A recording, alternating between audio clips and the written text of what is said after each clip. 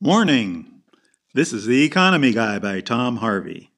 Welcome to the world of macroeconomics. And this is your window into that world. I don't give any personal financial advice, I just give information and facts as I see them, and occasionally my opinion. I want this to be educational for yourself, so you can learn to think for yourself and make your own great financial decisions. Please enjoy. Welcome. Sunday, June the 7th, and this is the Economy Guy, Tom Harvey. And I'm going to do a very different show today. I'm not going to talk about all the stock market changes and all the other commodity changes that are happening. Why? It's because I was wrong, and I want to admit it. Fall on my sword right here. I said there would not be a V-shaped recovery, and I was wrong. Because there is a V-shaped stock market recovery going on. Of course, the normal economy will not be a V-shaped recovery. It's not coming back anytime soon. But the stock market has. And why has it? Well, big shock. The jobs report came out and said we have an improvement of 2.5 million new jobs. We expected to lose 1.8 million, but we got plus 2.5 million. The unemployment rate came in at 13.3% for May, right? That's up. That's better than a 14.7% in April. Now, because we expected 19% in May, but we got 13.3. I mean, it's time to celebrate. Time to move the stock market up. What happened to those millions of people every week that were going on unemployment benefits? It's about 2 million a week that was happening throughout May. Did they disappear? I don't know. See, this just didn't compute to me. I read this and I said, what the world's going? This is crazy. Well, did the number of permanently unemployed people suddenly increase? I mean, that's one way to fudge the numbers on the unemployment rate. And then there is the footnote. Oh my goodness. You see, there was a footnote on the jobs report way down at the bottom, and it said that they had a little problem. There was an accounting error that's going on in the jobs report, and the accounting error is around 3 million people. Anyway, it's a large number anyway, and they're trying to fix it.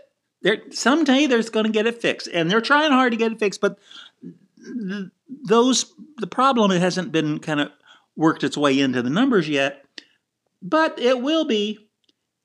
Incidentally, if the problem had worked its way in the numbers, the unemployment rate would have been 3% worse. So that was a kind of part of the big deal. I mean, but this really didn't compute. So what's going on right now? I mean, look, stock market is a V-shaped recovery, right? Did you know that the S&P is just 3% below its maximum? Even more importantly, did you know the NASDAQ, that's all the technical stocks, is 8% more than it was at the beginning of this mess? That's crazy. Does that make sense to you? I mean, today we are in the worst recession we've had since the 1930s. That's a fact. The Fed has gone crazy, printing money, doing their thing, with all of their dozens of programs, multi-letter programs, right? And we're having some crazy unrest going out there too, right? But the stock market is coming back like gangbusters. The term that comes to me is called irrational exuberance. So stay tuned. We're going to have a terrific time here. We're going to talk about Europe and the U.S. economy, but I'm going to have a very special thing to talk about the virus, just for you. Stay tuned.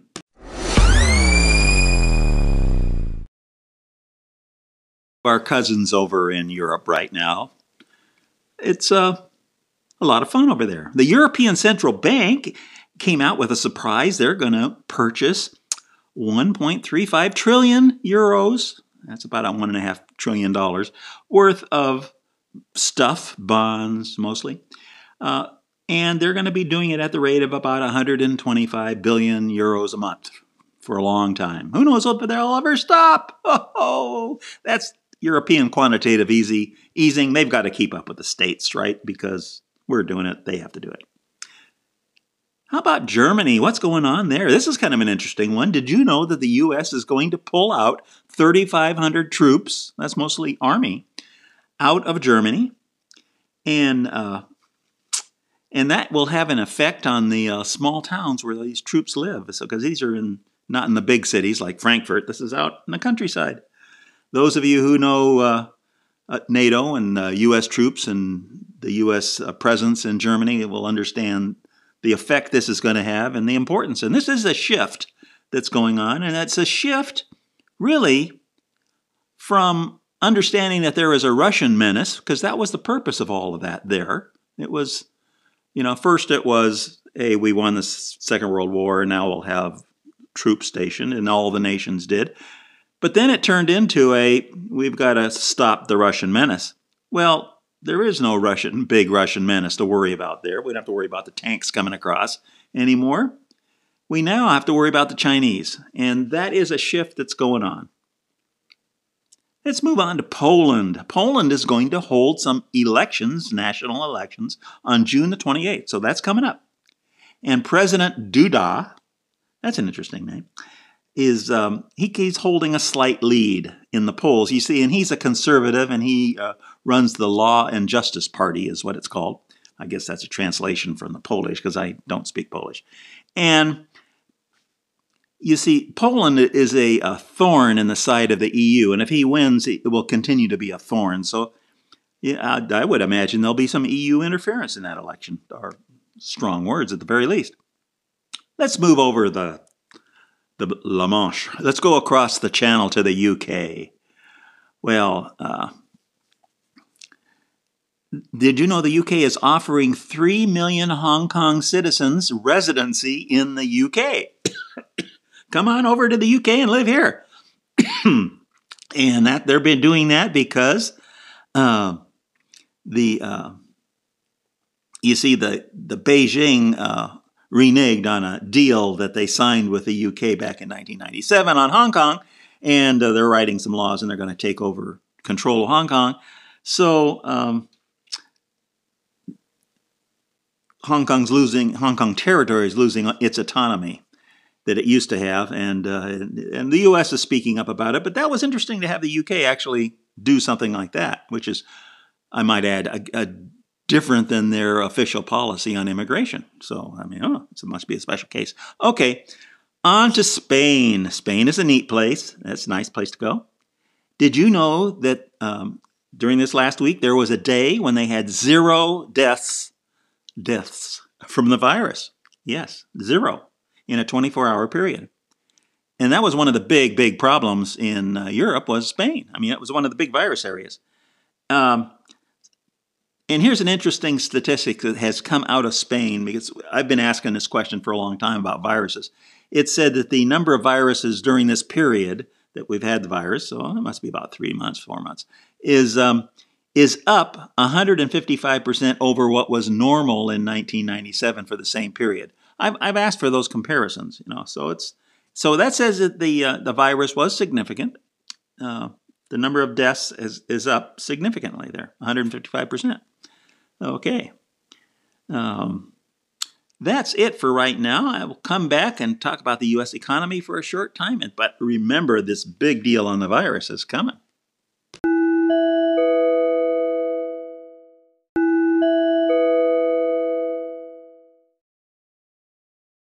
The U.S. economy. What's going on in the U.S. economy? Well, not a lot this last week. I mean, other than the jobs report, and we've talked about that, which was the big deal. Okay, let's talk about James Ballard. There's an interesting person. James Ballard is the president of the St. Louis Federal Reserve Bank. So he's a person of authority and power. I mean, he's in the know, right? And this is a direct quote of what he said this last week. You will get business failures on a grand scale. End of quote. And he was talking about in the environment of this virus. So, I mean, right now. So I've talked about in the past the various companies, and I've listed them mostly commercial retail stores that are going out of business, right? They're all doing Chapter 11s. That's only the beginning. And we've had some energy companies too. I would expect energy companies to be in deep trouble. And I would expect a lot more bankruptcies coming. And when somebody in that position in the Federal Reserve says it, you should listen. I certainly am. Okay. Now, let's talk about what else is going on. And because this is kind of an interesting measure. It's a ho-hum as far as I'm concerned, but it's let's talk about imports and exports. In March, we have the official figures from March. Imports were down 13.7%. That's a huge percentage. And exports were down 20.5%. That's a huge drop in exports. Gives you a feeling of what this is. And naturally, and as part of that, the deficit, the amount that the Chinese sell compared to Chinese buy, increased. So that problem got worse. But I think you have to ignore that given the fact that the virus is really affecting it. And but my question is, well, where the heck is the April and May figures? What takes so darn long to count up imports and exports? I mean, does it really take a couple of months? I guess it does, because April and May has to be worse than these figures, and these figures were an absolute disaster. So it's just another marker of how bad the economy is out there. And don't underestimate it. I mean, you're seeing it yourself, and hopefully it's not affecting you too badly. So stay tuned, and up is coming the special on the virus. Let's talk about the virus. I want to talk about the direct effects of the virus and then secondary effects of the virus. The direct effects are naturally the deaths that the virus are causing, and the secondary effects are fear. There's a definite fear of the virus and the economic impacts. So let's start with the direct effects. There's good news. The good news is that if you're under 50 and healthy, you're in really good shape. The odds of you dying from this virus are about the same as the odds of you dying in a car accident. So take that for what it's worth. I think that's really good news. Now, what's the bad news? If you live in a long-term care facility, you're in deep trouble. In fact, I'd say get the heck out. You have about a 1 in 100 chance of dying if you live in a long-term care facility. That's the odds that are going on in the States right now. But in addition to the long-term care facility people who are truly at risk here are people that have uncontrolled high blood pressure or have an obese problem. They have obesity, that's not good. Or they have an autoimmune disease. Those also are people in deep trouble. So they have to really watch themselves. Now, I think you know and I know how to take care of yourself and how to take care of others in this environment of the virus. And I strongly recommend that you do that. So washing your hands, wearing the mask to protect others. It helps you a little, but it helps others a lot. Okay, let's talk about the secondary effects. First of all, there's the economic, the 40 million people that became unemployed. But I'm not going to go into that in detail because that's what the economy guy is all about anyway, and you've heard about that in detail. Let's talk about the other secondary effects. Secondary effects, these are unanticipated consequences, right? Well, there's secondary medical effects that have happened. There has been an increase in the number of suicides in the United States. There's a big increase in opioid use, a big increase in alcohol use. Sales are up 25% during this period. And tobacco use, that's an interesting one. That's up 10%. Those are all not good for the health of Americans and certainly contributes to deaths. When someone has a stroke, they go to the hospital, they're evaluated, and if they indeed had a stroke, they have immediate response and they can help because the sooner you treat a stroke, the better. Well, did you know that the number of people being evaluated for strokes during this period is down 40%? That means that's a huge number of people not getting evaluated. That's not good. Did you know that there are 650,000 chemo patients, people getting chemotherapy in the United States today? 650,000. And did you know that half of those people are not doing their treatments during this time? There's a fear problem and an accessibility problem. That's not good. Certainly if you're in the medical profession. Okay. Let's see what else here. Did you know that about 150,000 new cancer diagnoses happen every month? In other words, somebody goes in, don't know they have cancer, or they have something wrong, and they're diagnosed with cancer for the first time, a new cancer. Well, these people, these 150,000 people per month, are not being seen by doctors. That's not good. No.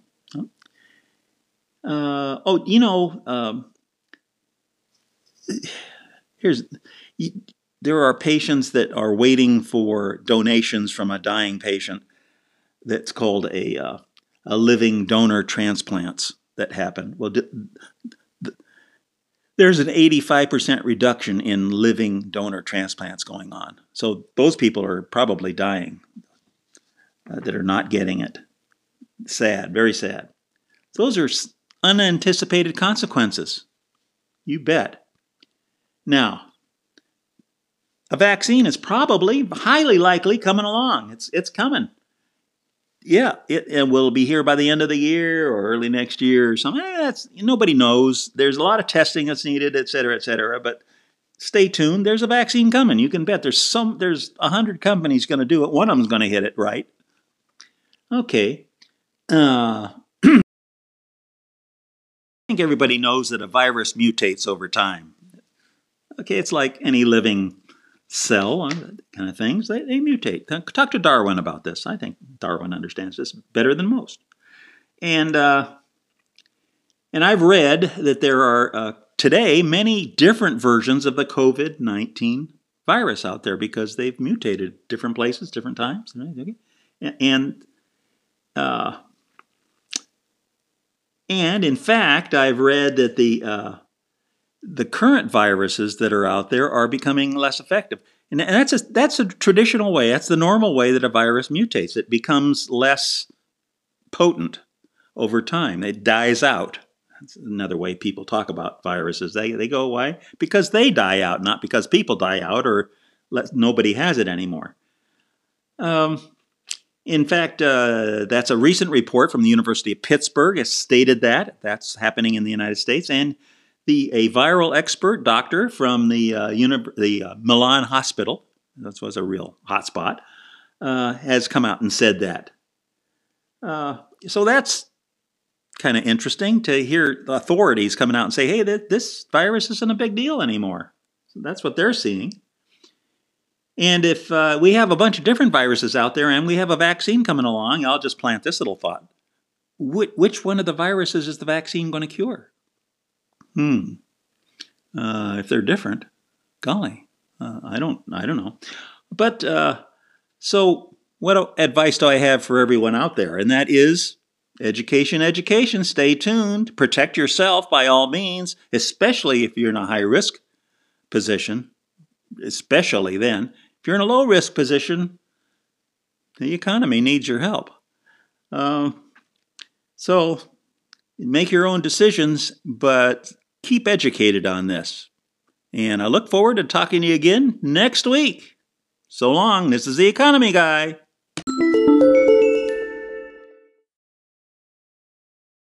Thanks for joining me. And be sure to hit the subscribe button to get future podcasts. This is Tom Harvey. I'm an investor myself, not a financial advisor. So understand that nothing in this podcast should be construed as advice or a solicitation to trade in any market, and that I disclaim any responsibility from any negative effects of decisions made by people.